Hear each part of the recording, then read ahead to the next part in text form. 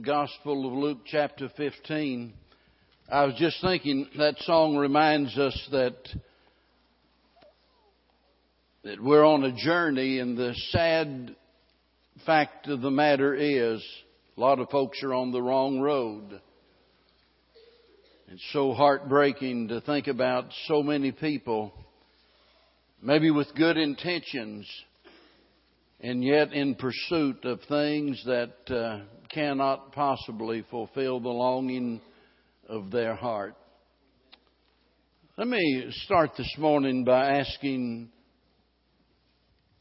a very personal question. And in a sense, it's something that you always have on your mind, but you seldom give it any serious thought. So here's the question. What do you want most? What do you want most out of life? What is the one thing above everything that you desire? If we took a survey, no doubt it would reveal many different answers. Everything imaginable. But whenever it's all said and done, we boil it down to its pure essence. And the bottom line would be this, and that is that we all want the same thing. And that's satisfaction. Whether you call it happiness, joy, contentment, peace, or whatever label you put on it, we all yearn to be satisfied. Would you be surprised if I told you that God wants the same thing for you? I've often said, that if we were as smart as God, we would want for ourselves exactly what God wants for us. The sad thing is a lot of folks think that satisfaction is out of reach.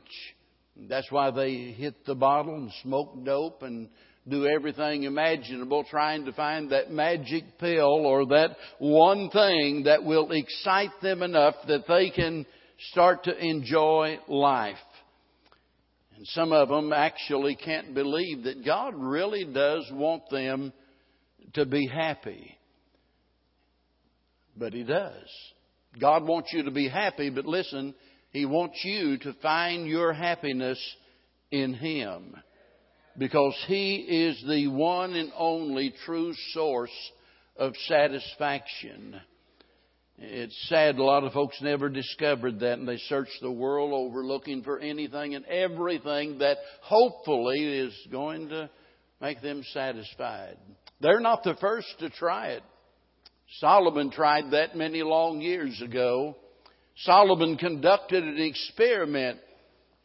In fact, he pursued every avenue known to man. And remember, he is in a position, he has the power, he has the wealth in order to do whatever he wants to do.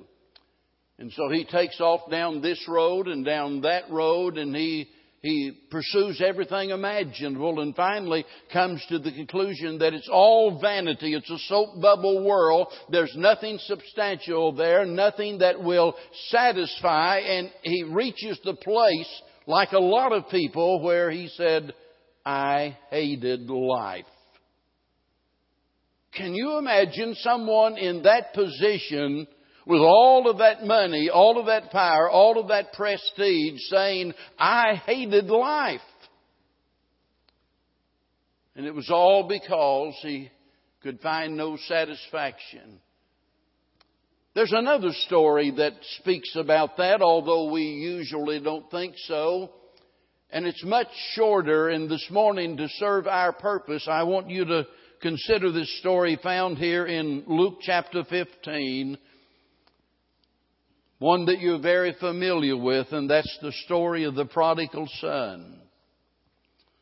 Verse 11, and he said a certain man had 2 sons. The younger of them said to his father, Father, give me the portion of goods that falleth to me. And he divided unto them his living. And not many days after, the younger son gathered all together and took his journey into a far country. and there wasted his substance with riotous living. And when he had spent all, there arose a mighty famine in the land, and he began to be in want. And he went and joined himself to a citizen of that country, and he sent him into his fields to feed swine. And he would fain have filled his belly with the husk that the swine did eat, and no man gave unto him. And when he came to himself, he said, How many hired servants of my father's have bread enough and to spare, and I perish with hunger? I will arise and go to my father and say unto him, Father, I have sinned against heaven and before thee, and am no more worthy to be called thy son. Make me as one of thy hired servants. And he arose and came to his father. But when he was a great way off, his father saw him and had compassion, and ran and fell on his neck and kissed him. And the son said unto him, Father, I have sinned against heaven in thy sight, am no more worthy to be called thy son. But the father said to his servants, Bring forth the best robe and put it on him, and put a ring on his hand and shoes on his feet. And bring hither the fatted calf and kill it, and let us eat and be merry. For this my son was dead and is alive again. He was lost and is found. And they began to be merry. One famous writer called this the greatest piece of literature ever written. Have you ever wondered what it was that caused the prodigal son to leave? What was he searching for?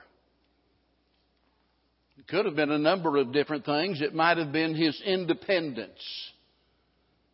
I think all young people at some time in their life, they get to that place that they want to cut the apron strings. They want to get out in the world. They want to try their wings, do their own thing, and just do what they want to do. That might have played a part in this young man's decision. He wants independence. Nobody telling me what to do. It might have been the pursuit of pleasure. The Bible speaks about there being pleasure in sin.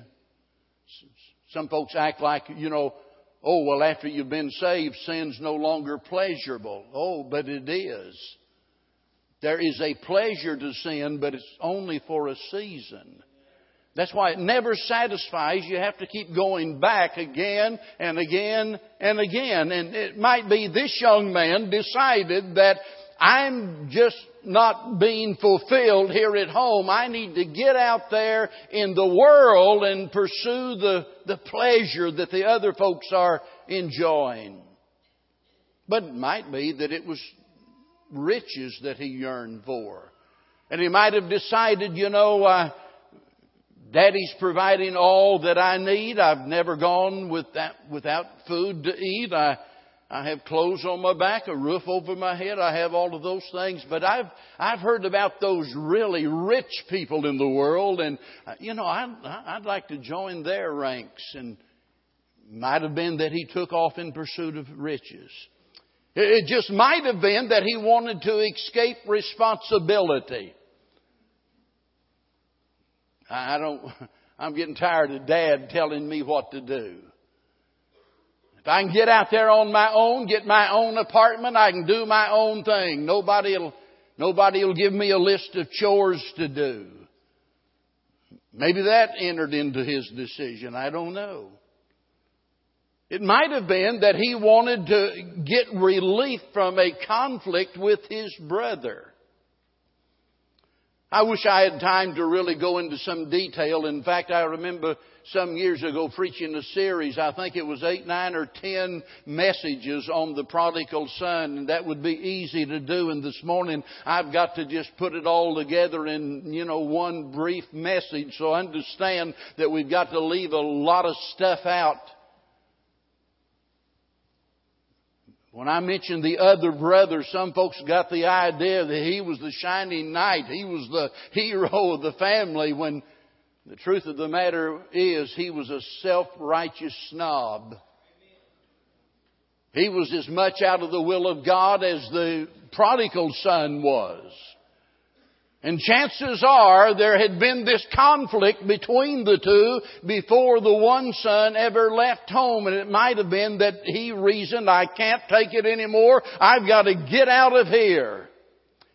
But then it might have been just that missing something. Put that in quotation marks. Something. You don't know what it is. But there's just something missing. Something that I can't explain. Something I'm looking for. And so young people sometimes strike out on that journey just looking for that something. But regardless of how you answer that question, it all boils down to exactly the same thing. He wanted to be satisfied. He's searching for satisfaction. He wants to be his own master, in charge of his own life. He wants to be able to satisfy his personal desires. That's what everybody is looking for, even if they don't realize it. That's what they're looking for. So when we come to this story of the prodigal son, it's much more than a story about a man with a son. This is the story of fallen man and his need for God. And if we're ever to solve all of our problems, if we're ever able to secure satisfaction, it'll only be through God. And there's 4 things that we need to think about in regards to securing satisfaction. The first thing is that we have to admit the reality of the problem. You see, there are a lot of folks that are experts at making excuses and explaining things away. For example, there are some that have tried to justify man's sinful behavior by saying it's normal. In other words, they put us on the same level as the brute beast and say that our behavior is nothing more than the survival of the fittest. In other words, this is a necessary part of our development as human beings, and it's just the way life is, and we can't change it. We shouldn't expect anything different. And if you talk to them, about their sinfulness, well, I don't have a problem. This is just the way that we are. It's kind of like explaining the bad behavior of kids away by saying, oh, well, kids will be kids. That's right, but you ought to bust their rear end when they act like that too. Sure, kids will be kids. Sinners will be sinners. And so trying to explain the problems of man away by saying, well, it's just the vestiges of the old human nature, and we're in this process of evolution, and it's going to take a while for us to shed this skin of humanity and finally reach a state of perfection. That's not going to get the job done. And so when I say admit the reality of the problem, what I'm talking about is we need to acknowledge the fact that things are not as they should be. And we can keep changing the laws and making different standards to make sin acceptable. After all, that's what we've done, right? We call it by a different name. That's what where we usually start. Put a different label on it. If it's sinful and often, let's call it gay. That sounds good. That sounds harmless. Just call it gay. Then let's legalize it. You see what I'm saying? And I'm not just picking on that one particular sin. I mean, a lot of, it's just like, we're debating about, what about marijuana? All of these years have been saying it's bad for you, it's terrible, it's wrong. But we shouldn't tolerate that in our society. But then all of a sudden, and it's strange, we totally ignore the alcohol problem. Right? I mean, that's okay because we get all those tax dollars from that, right? So finally, with enough pressure, we'll just legalize marijuana and get all the tax dollars from that. And so we just keep changing the label on sin and start making it lawful. But let me tell you, that doesn't make it right in God's sight. And we can look at our nation and say, oh, well, we're not so bad. In comparison to what?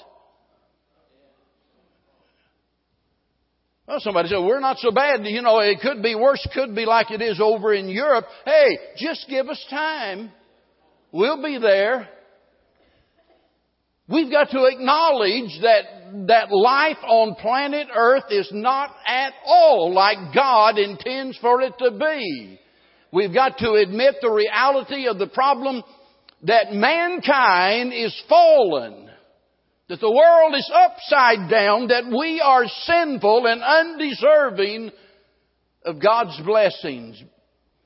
But then beyond that, we have to acknowledge the root of our problem.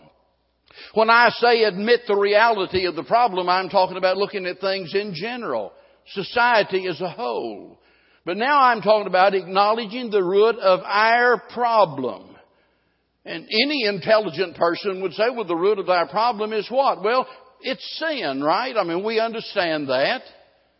The root of our problem is sin. But a lot of folks have the idea that, that the real problem is not the sin. It's the fact that, like I said, it's our lingering animal instincts that have not passed away with time. We've not evolved to get to a state of perfection yet. And somebody else comes along and says, oh no, that's not the problem. It's a lack of education.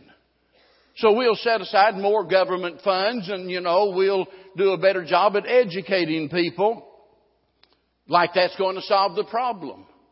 Somebody else says, well, what we really need is more opportunity.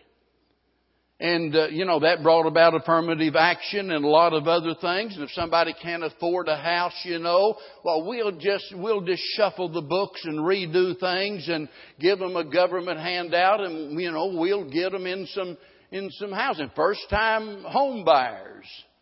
That ought to work. Give them an opportunity.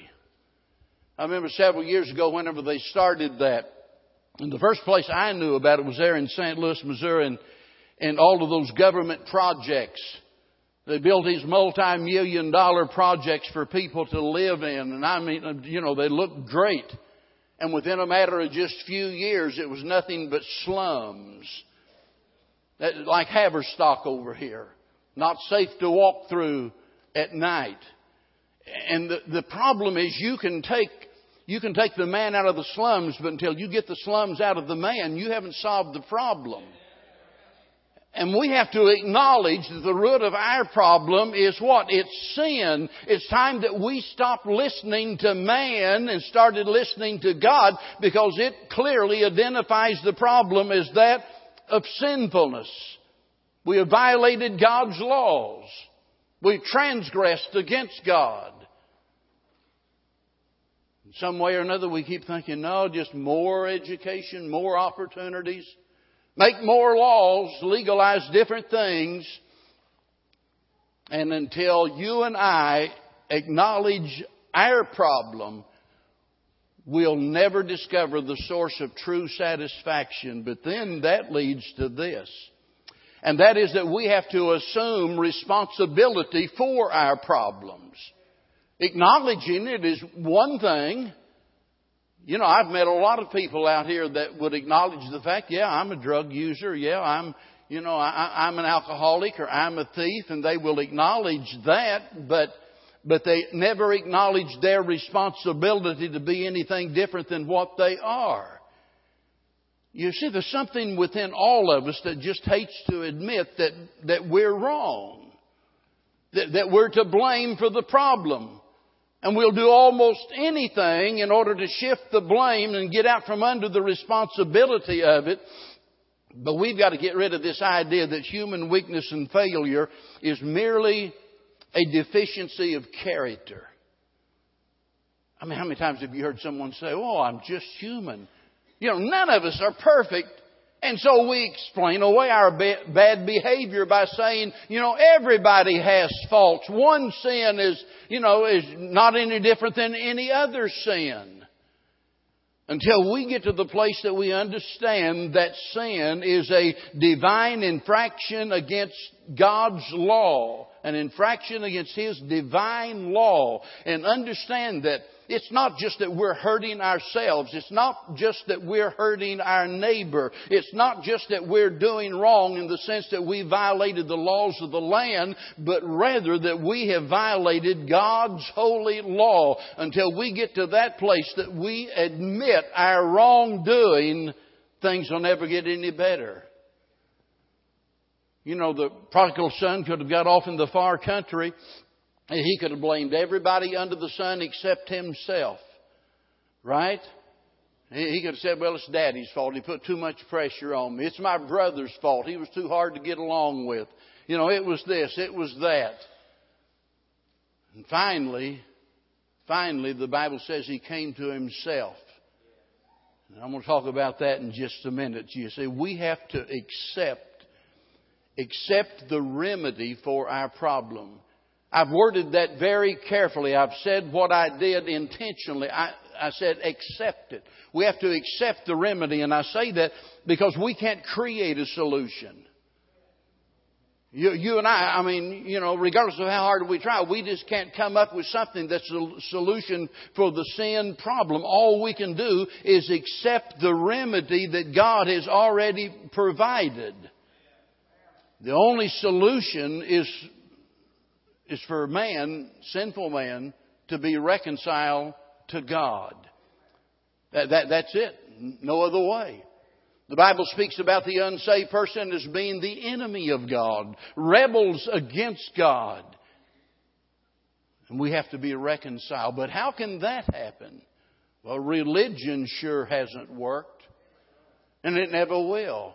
There's only one way that we can be reconciled to God, and that's through the person and work of the Lord Jesus Christ. Only by receiving Him can you and I find the remedy for our sin. And there's no satisfaction possible until that happens. That's why regardless of how much money you make, how much fame you enjoy, how many places that you travel to, whatever you do, you never are satisfied without Christ. Can you imagine what a fool the prodigal son would have been had he decided, well, here I am in the pig pen. I think I'll just stay here. He might have assumed, well, there's no way out. There's no way things can be any better.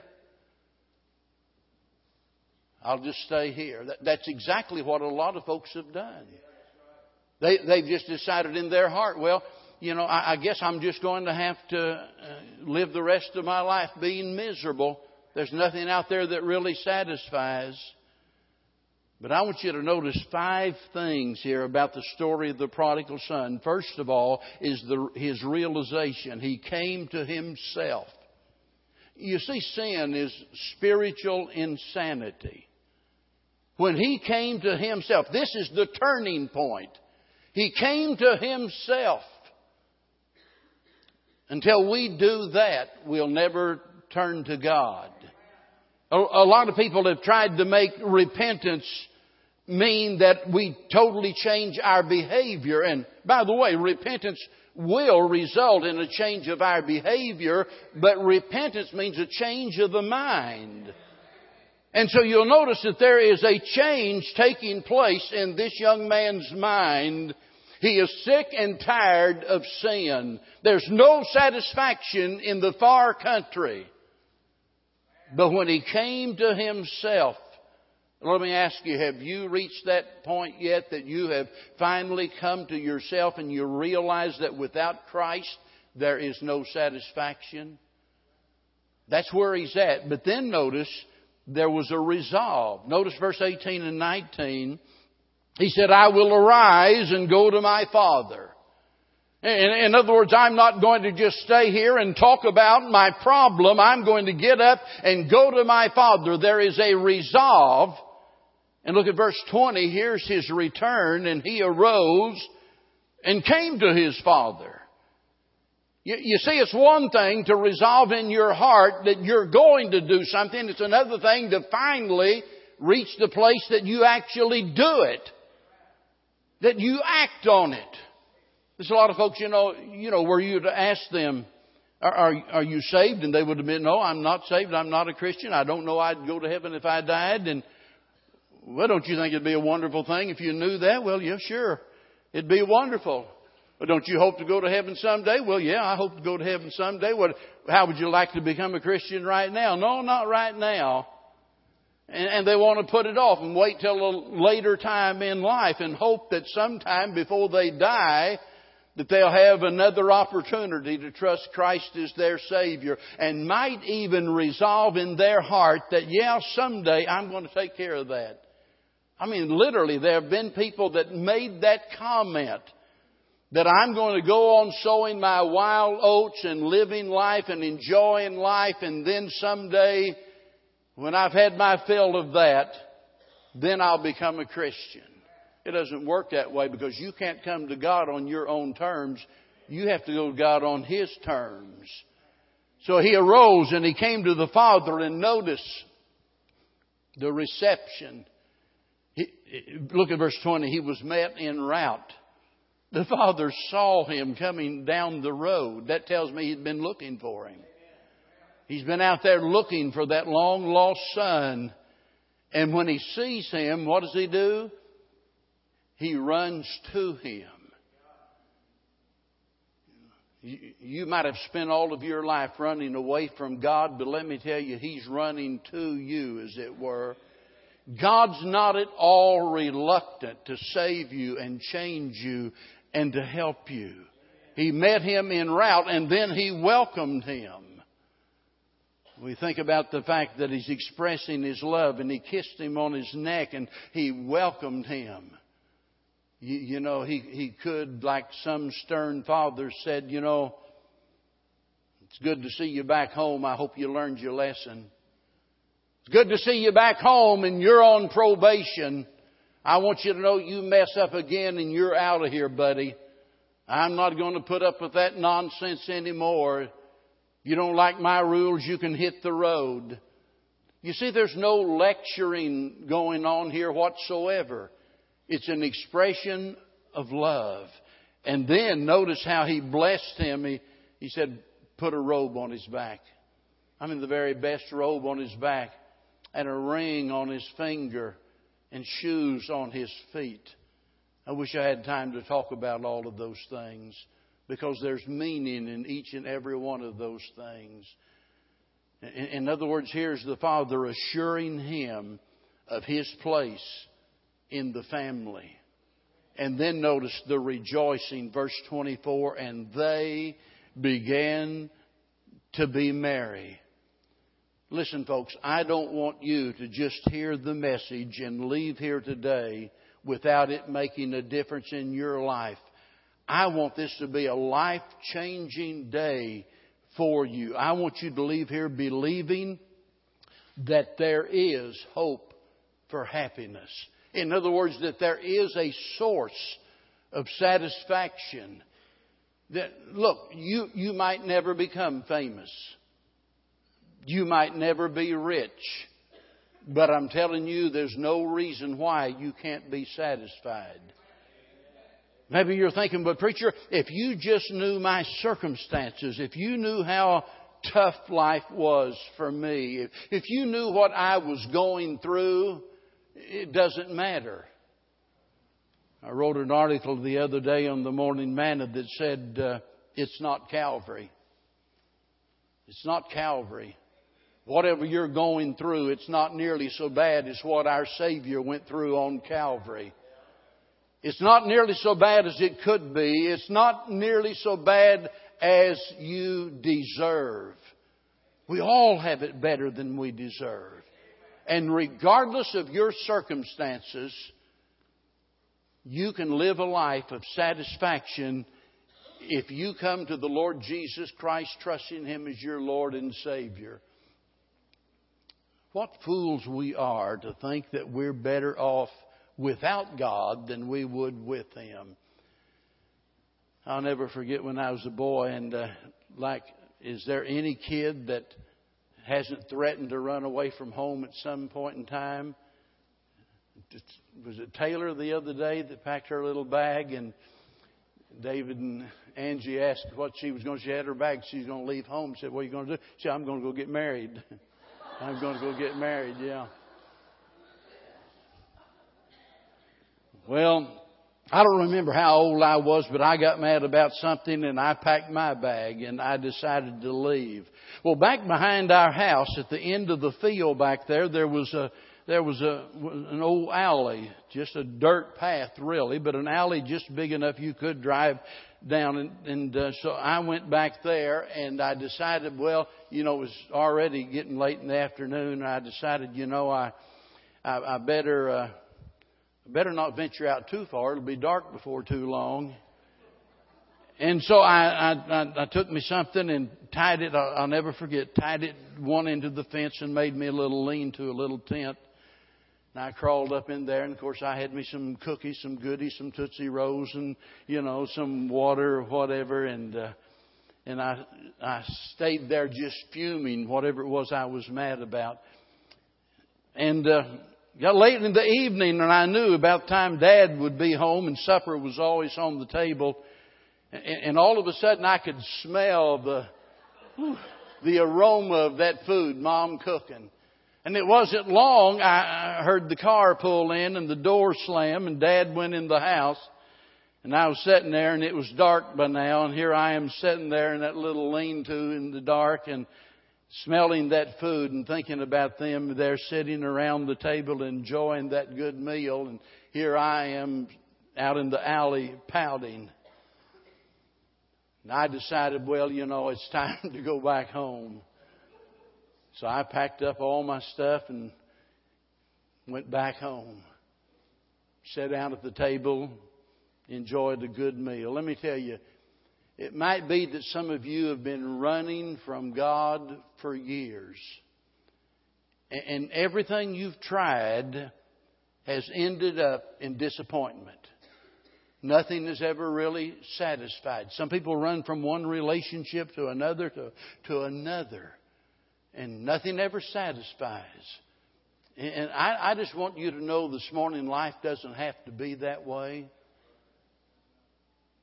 This story of the prodigal son was written just for people like you, to show us man's need of God. And notice it says that when he came to the Father, they rejoiced. It didn't say that the father rejoiced. He did. And it didn't say that the prodigal son rejoiced. He did. But they rejoiced. And I want you to know there's nothing in all of the world that would make heaven happier than to see you turn to Christ and trust Him as your Lord and your Savior this morning. We're going to give you the opportunity to do that. I pray that you will, before you leave this building today, that you'll trust Christ as your Savior, that you'll follow Him as your Lord. And I promise if you do that, God will enable you to be satisfied in this old sinful world. Let's stand together. Father, I pray this morning that you'll just speak to hearts, that you'll use your word to convict us this morning of our needs, especially those that are strangers to your saving grace. Oh, dear God, help them to not go another day. Help them to not run the risk of turning their back on you again. Help them this morning to take advantage of the opportunity they have to become a child of God. And Heavenly Father, for those here today that maybe they've been saved for a number of years, and yet some way or another they've been distracted by the glitter of this world. They've been looking out yonder in the world, as it were, for something that would satisfy, when in reality it's been there all the time. And that is their relationship with you. And so this morning I pray that you'll accomplish your will in our lives. I pray that you'll help us to overcome every obstacle, that you'll defeat the intentions of Satan and give us victory and save the soul nearest hell. In Jesus' name we pray. Amen.